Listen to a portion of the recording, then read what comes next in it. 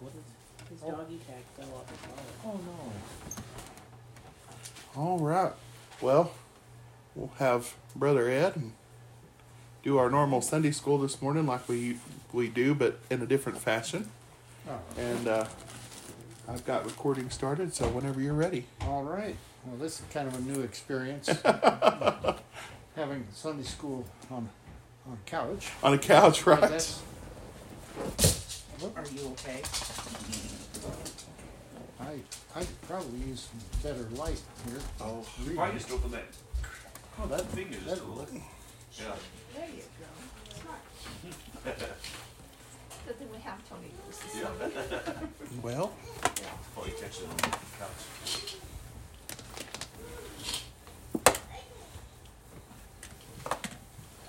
is it stuck? That's it. that's There we good. go. That's good lighting. Now, Did you notice anybody else pulled up in case we need to run over? I didn't see anybody. It's my truck, okay. Blue light.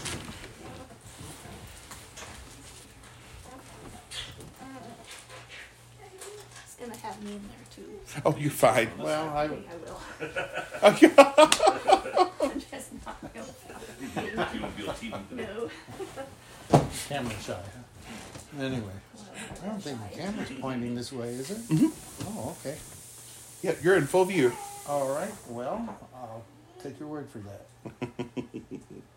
We're studying a very interesting and very important part of the scripture today, and that's Acts chapter, or the second chapter of the book of Acts. And this is concerning the day of Pentecost and the things that transpired there, and the I looked up some things about Pentecost.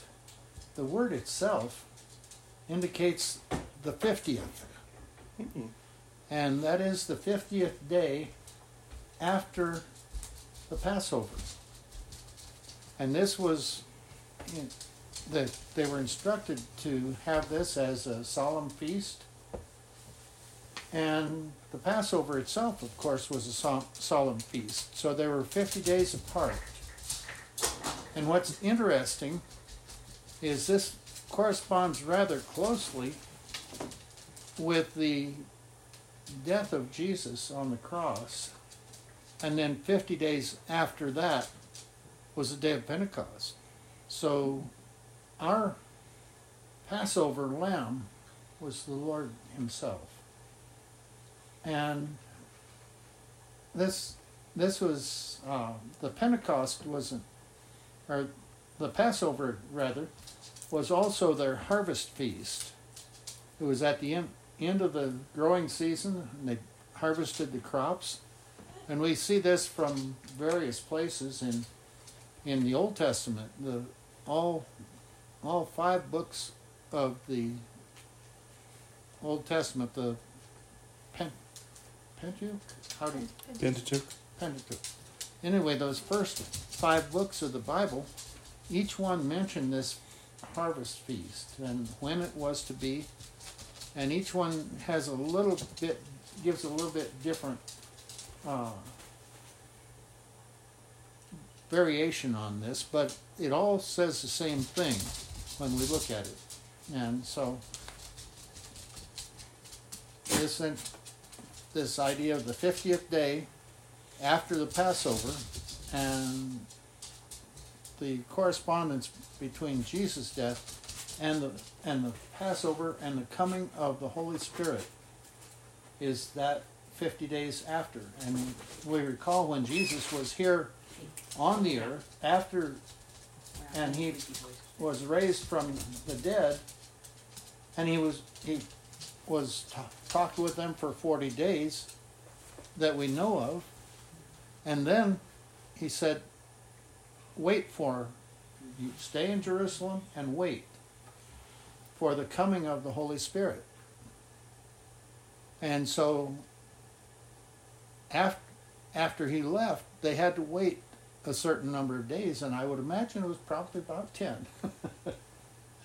And this is my understanding and the understanding that I received from what I've read, it's thrilling to know that the power of the Holy Spirit came upon the disciples and the apostles at that time.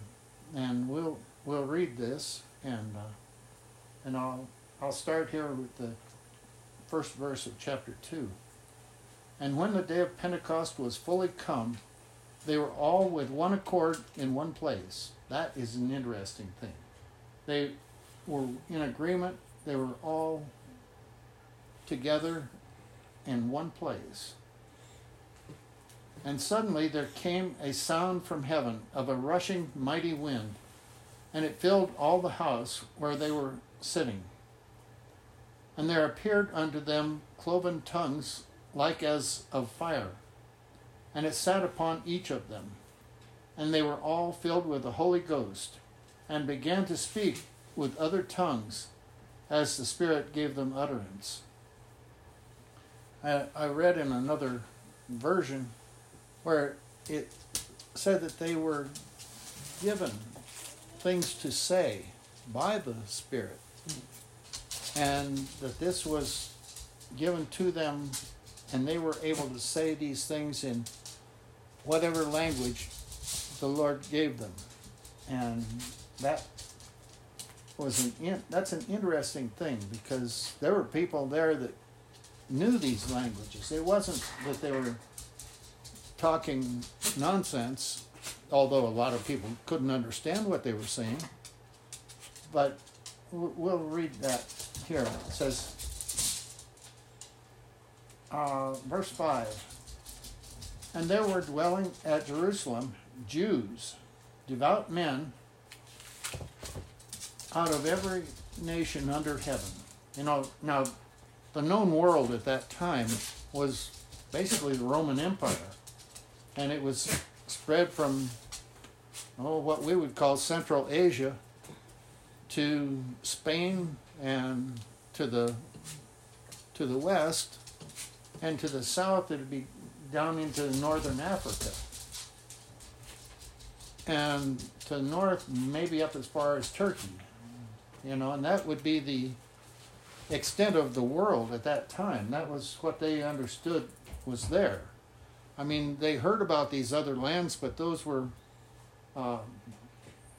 barbarians and foreigners and people they didn't know, and so they said it was every nation under heaven. Well, that's all the nations that they knew. Outside of that, those weren't nations. Those were just tribes, and I don't know how far people had gone, but I'm sure that there were people there, but they didn't know who they were. But these people were amazed, and we'll go on and read here about their amazement. Now, when this was noised abroad, and that idea of noised abroad, this was that sound of a mighty wind and the rushing that was heard, and then the multitudes, or these 120 people, all speaking in different languages. So now when this was noised abroad, the multitude came together and were confounded, because that every man heard them speak in his own language. And they were all amazed and marveled, saying one to another, Behold, are not all these which speak Galileans? Aren't these people that are talking to us Galileans? And how hear we every man in our own tongue, wherein we were born? That word tongue is an interesting word. I looked, and in the Greek it is the word dialectos. It's the dialect, not just the language, but the very dialect where they were born. They heard everyone that exact, their home language. Even today, people make a difference about dialects. Here in America, how many different dialects do we have? We have people from Maine and people from Montana and people from Louisiana and Texas and Colorado of all the foreign places, you know. But we more or less understand each other. I had an experience with a couple of guys in college. They put a guy from Montana, great big, tall, broad-shouldered guy, with a little short guy from Vermont.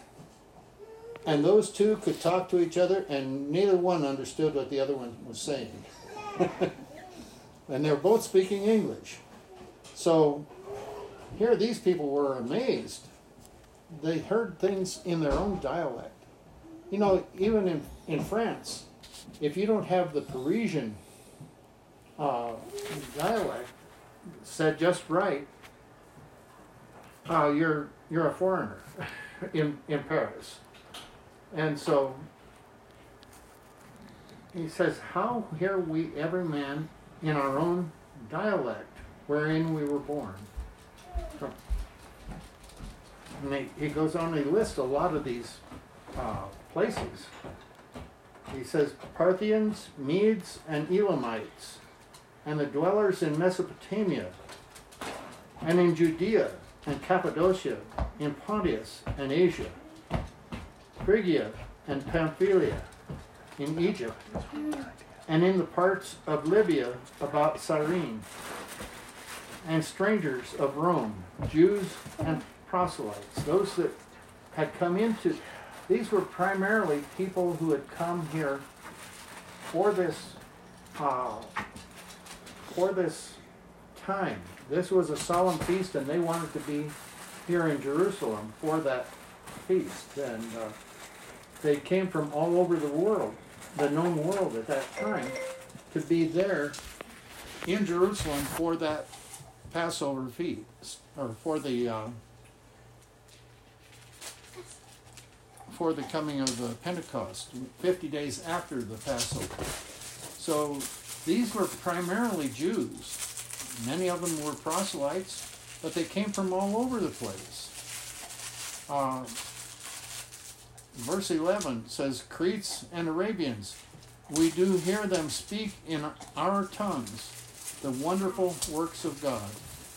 So these were people from even Arabia, which it wasn't that far away, but the fact of the matter was they could each hear the wonderful works of God, the things that God said, things that God taught, was teaching and was showing for the world at that time.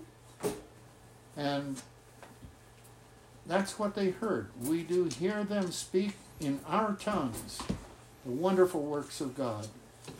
And they were all amazed and were in doubt, saying one to another, what does this mean? What meaneth this? This is amazing. We don't understand what's going on here. And of course there were those who mocked. Verse 13 says, others mocking said, these men are full of new wine. They're just drunk. And they knew better. They knew they weren't drunk.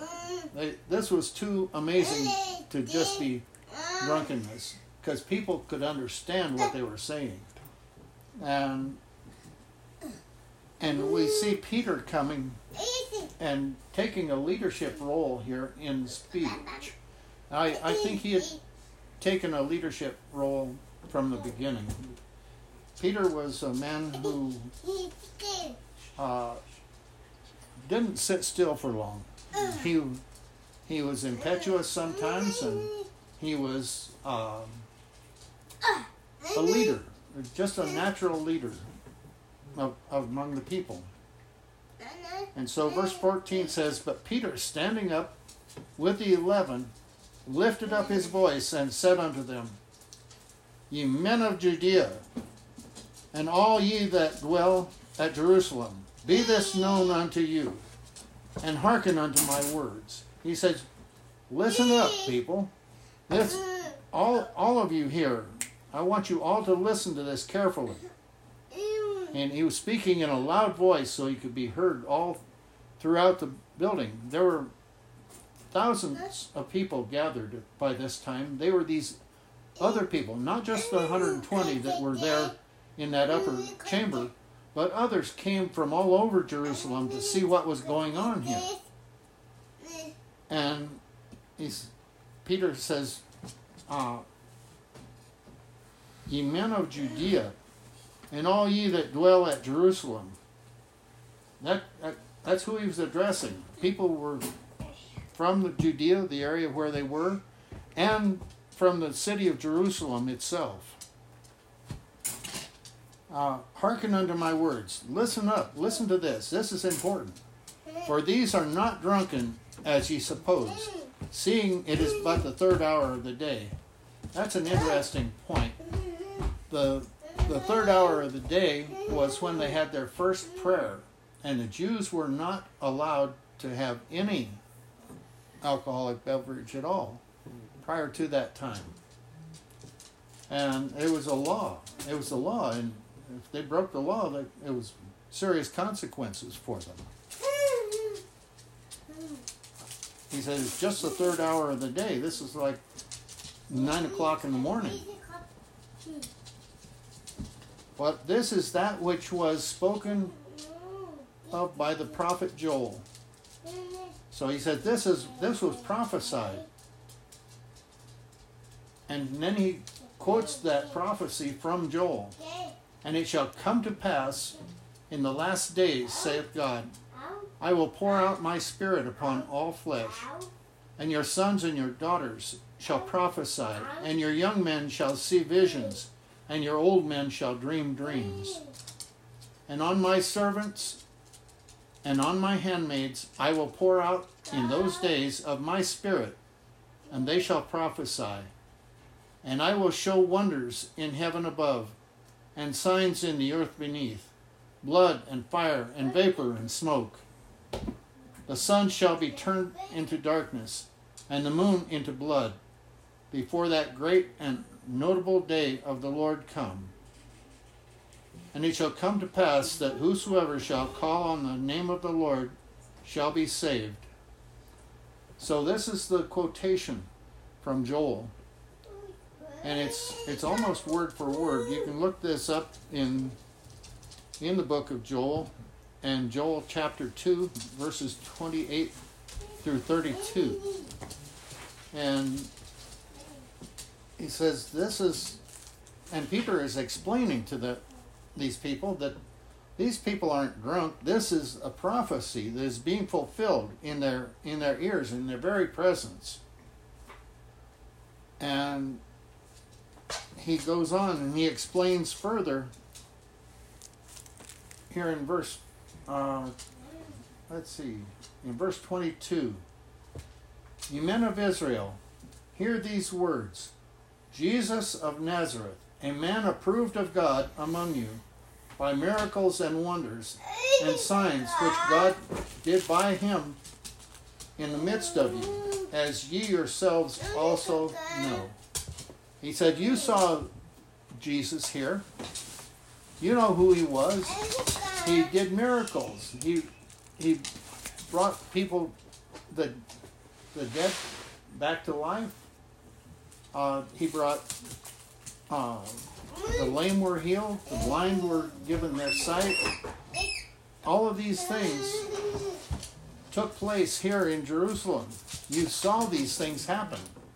You yourselves know that happened. And he says that this is not something that is, this is a one-time occurrence, basically. He explained that Jesus, who was accredited by God, what better accreditation could you have? You know, we see Jesus having been, no man could do these miracles by himself. Jesus said, do this, and it was done by God the Father. He said, this is God's doing. It's not just this man, but this man was given his creditation from God. And that God knew and intended that Jesus would be put to death by the Jews through the instrument of the Roman government. This was God's foreknowledge. He knew this was going to happen. And yet the Jews were responsible for it happening. They said, we want this thief, this murderer, instead of Jesus, when Pilate would have released Jesus. They asked for a murderer to be released into their presence. Totally unacceptable thing. But this is what they did, and they used the Roman government to put him to death, to put Jesus to death. And the scripture speaks of this.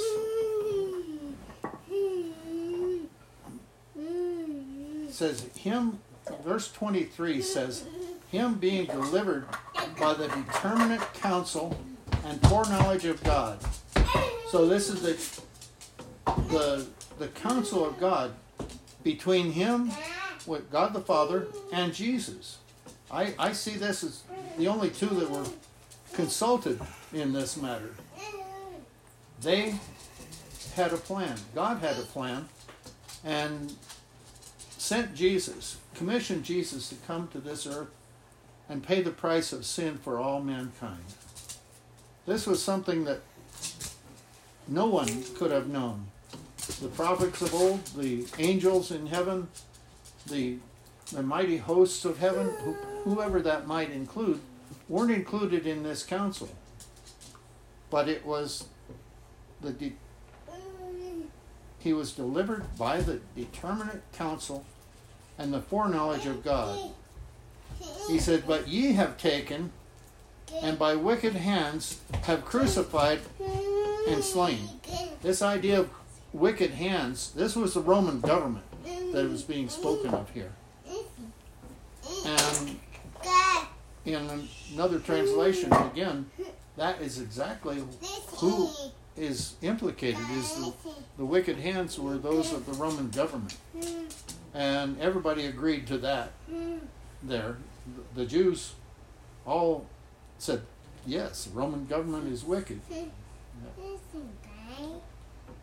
And then he goes on, speaking of Jesus in verse 24, it says, whom God hath raised up, having loosed the pains of death, because it was not possible that he should behold another. It wasn't possible for Jesus to be held by the power of death. And it was prophesied by David, which we'll go on to read here. He says, for David speaketh concerning him, I foresaw the Lord always before my face, for he is on my right hand, that I should not be moved. That's an interesting thing. The Lord Jesus was David's confidence. That is an interesting thing. This is from Psalms chapter 16, verses 8 through 11.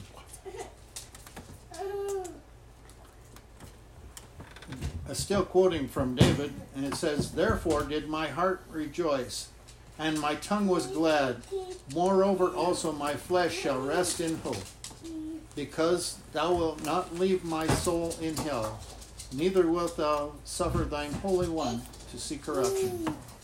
This is, he goes on to say, David's dead. His sepulchre is here with us to this day. We know he died. So this wasn't talking about David. David was prophesying at this time of Jesus. This is the one that you've slain.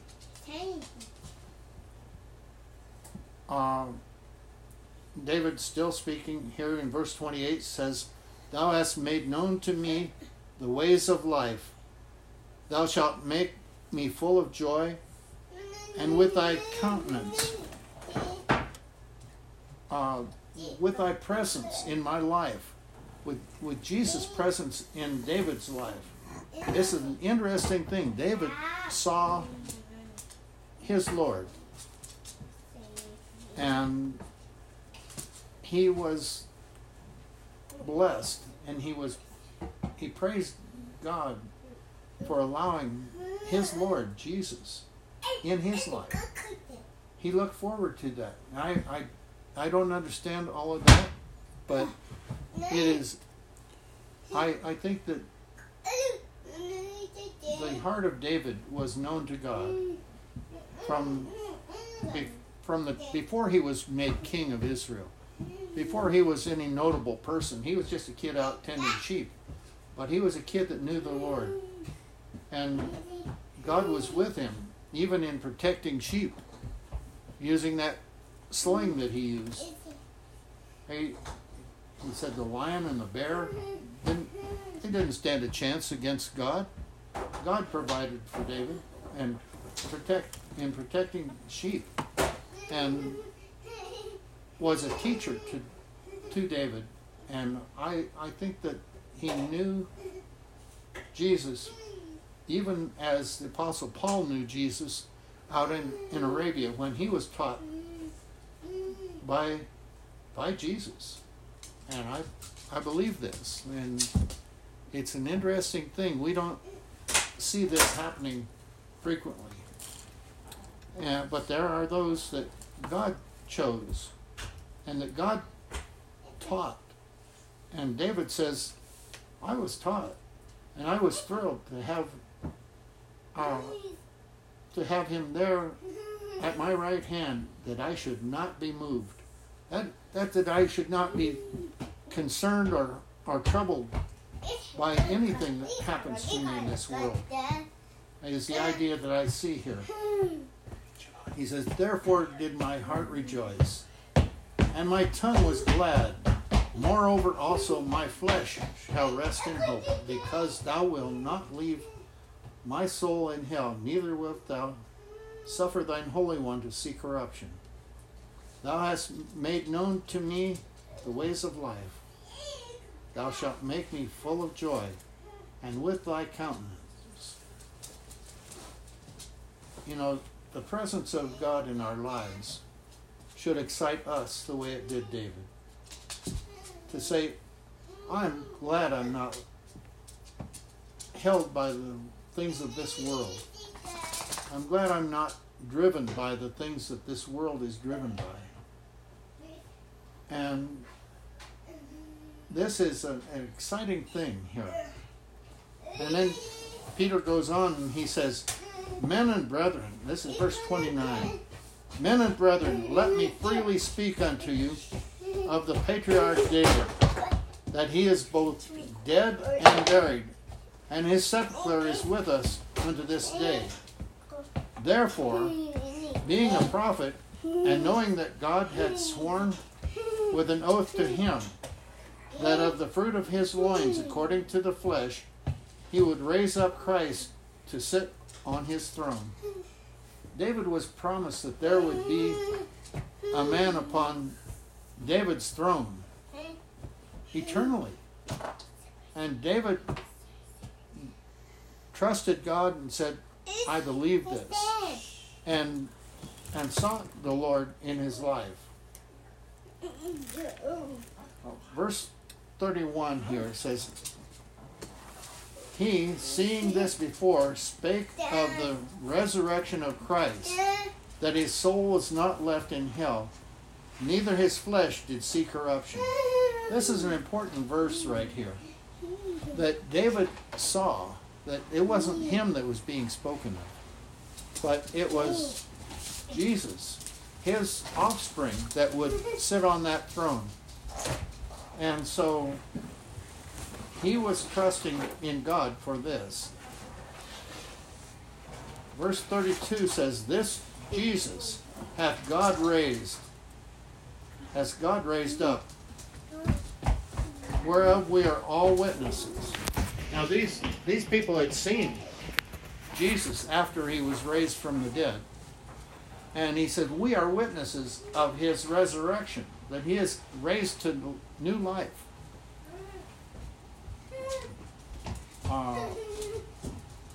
Therefore, being by the right hand of God exalted, and having received of the Father the promise of the Holy Ghost, he hath shed forth this, which ye now see and hear. It says this is the Holy Ghost being shown to you dramatically here in such a marvelous fashion. This is not a simple thing that's happened here. This is the exciting act of God in your presence. He says, therefore, being by the right hand of God exalted, Jesus was exalted by God the Father, and having received of the Father the promise of the Holy Ghost. This was promised to Jesus. Jesus knew it was coming. He knew when it was coming at this point. And he hath shed forth this, which ye now see and hear. This beautiful expression of the power of God in the lives of men. And this is what they were hearing and seeing. For David is not ascended into the heavens, but he saith himself, the Lord said unto my Lord, sit thou on my right hand, until I make thy foes thy footstool. You just sit right here beside me. God said to Jesus, you sit here beside me and I will make everyone subservient to you. The idea of a footstool is somebody put your feet on and you put your... He says, I will make them all subservient to you. And every tongue shall confess and every knee shall bow before our Lord Jesus Christ. Therefore, let all the house of Israel know assuredly that God hath made that same Jesus, whom ye have crucified, both Lord and Christ. That word Christ there at the end is Messiah, the chosen one of Israel. That is an extremely important verse. Let all the house of Israel know assuredly, without a doubt, no question, that God has made that same Jesus, whom ye have crucified, both Lord and Christ. He's elevated him to a supreme position in God's kingdom. That is exciting. People don't, I read through this, people read over this and don't think about what they're reading sometimes. But this is an important thing that is said to us here. Let all the house of Israel, and all the world for that matter, know assuredly that God hath made that same Jesus, whom ye have crucified, both Lord and Christ. And I think that the people who heard Peter say this, who were there in his presence, were convicted, every one of them, by the hand of God. This we see in verse 37 here as we read on. Now when they heard this, they were pricked in their heart, and said unto Peter and to the rest of the apostles, Men and brethren, what shall we do? We've already done this. What shall we do? How can we make amends to God for what we have done? Then Peter said unto them, Repent and be baptized, every one of you, in the name of Jesus Christ, for the remission of sins, and ye shall receive the gift of the Holy Ghost. Wow. Repent of your sins. Just turn from them. Repentance is not saying, I'm sorry. That's not the idea. The idea is turning 180 degrees from it and saying, I don't want to be like that anymore, ever again. Repent and be baptized. This baptism is the symbol. It's the entrance into the kingdom of God, the entrance into the church. And this is what he said for them to do, for the remission of sins. And ye shall receive the gift of the Holy Ghost. A gift. You not only are forgiven of your sins, but you receive the gift of acceptance of God's power in your life. For the promise is unto you and to your children and to all that are afar off, even as many as the Lord our God shall call. These, you're given this promise. That's the promise. It's given to you. These people who are repenting.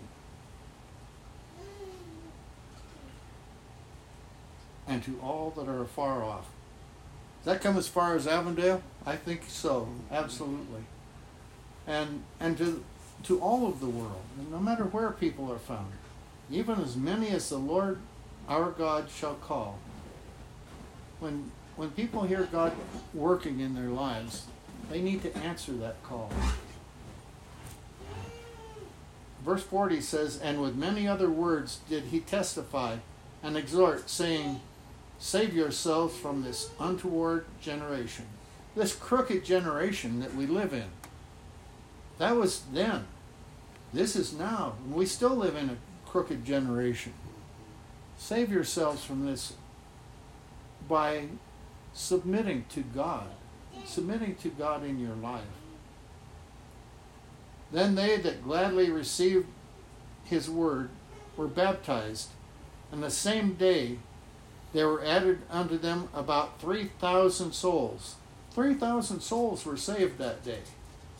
Wow, that's exciting. Saved, I don't know, maybe the baptism was scheduled for later, but these people were added to the church that day. The Jordan River was a busy place that day, I think.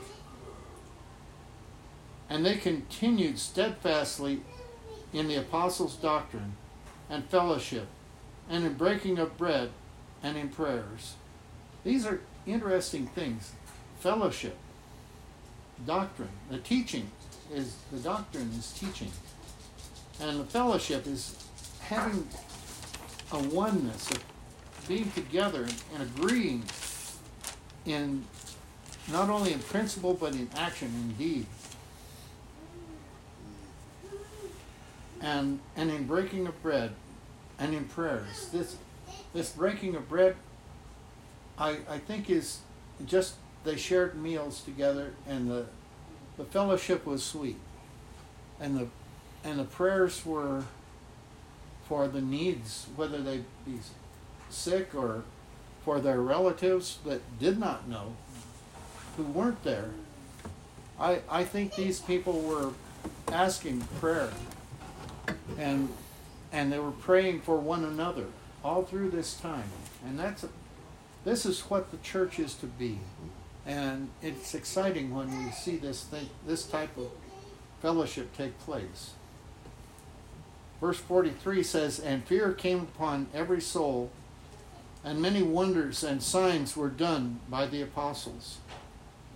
And all that believed were together, and had all things in common, and sold their possessions and goods, and parted them to all men, as every man had need. So whoever was in need of anything, it was provided. The church had the means to provide for people's needs, and everybody had all that they needed. And I think that this fellowship was a sharing, a oneness of whatever they had. It doesn't matter what it is. If you need it, here it is. It's provided. And this is exciting. And verse 46 goes on, and they continuing daily with one accord in the temple, and breaking bread from house to house, did eat their meat with gladness and singleness of heart. Their hearts were unified as they met, not only in the temple, in the Jewish temple, but also breaking bread from house to house. They were going from one place to another just in this fellowship. This is an exciting time, a time that was like no other. Praising God and having favor with all the people. And the Lord added to the church daily such as should be saved. God added more and more every day. There were 3,000 on that one day. How many more the next day? We don't know. There were probably too many to keep count. But this was an exciting time in Jerusalem. An exciting time here for those in that upper room who had the Holy Ghost come upon them. The Holy Spirit of God that enlivens our lives, gives us opportunities to teach these things, as Peter did there. We may not get thousands of people every day, but he had the opportunity to preach to many, many, many people. And it says that everybody was happy with it. Where was that? Praising God and having favor with all the people. And the Lord added to the church daily as should be saved. An exciting time. And we should find that kind of excitement in serving the Lord ourselves. You know, we get wrapped up in the process of living and doing things on an ordinary, regular basis. But the power of the Holy Spirit working in your life changes things for you, gives you opportunities, gives you blessings that you would miss otherwise. And you know, this account of Pentecost, I wish all of us could have that experience of the power of God working in our lives the way they did at this time. I know this was a very special occasion, the coming of the Holy Ghost in such a powerful, magnificent way, so that people from all over the known world at that time were able to hear the wonderful works of God and see God working and miracles being done even then at that time. And it's something we need to realize that is possible even today. When we have cares and concerns about people we love and care about and their sickness and their troubles, we know that God is able to cure all diseases. He's the great physician. He's the one who can give us opportunities to serve, give us opportunities to be what we need to be.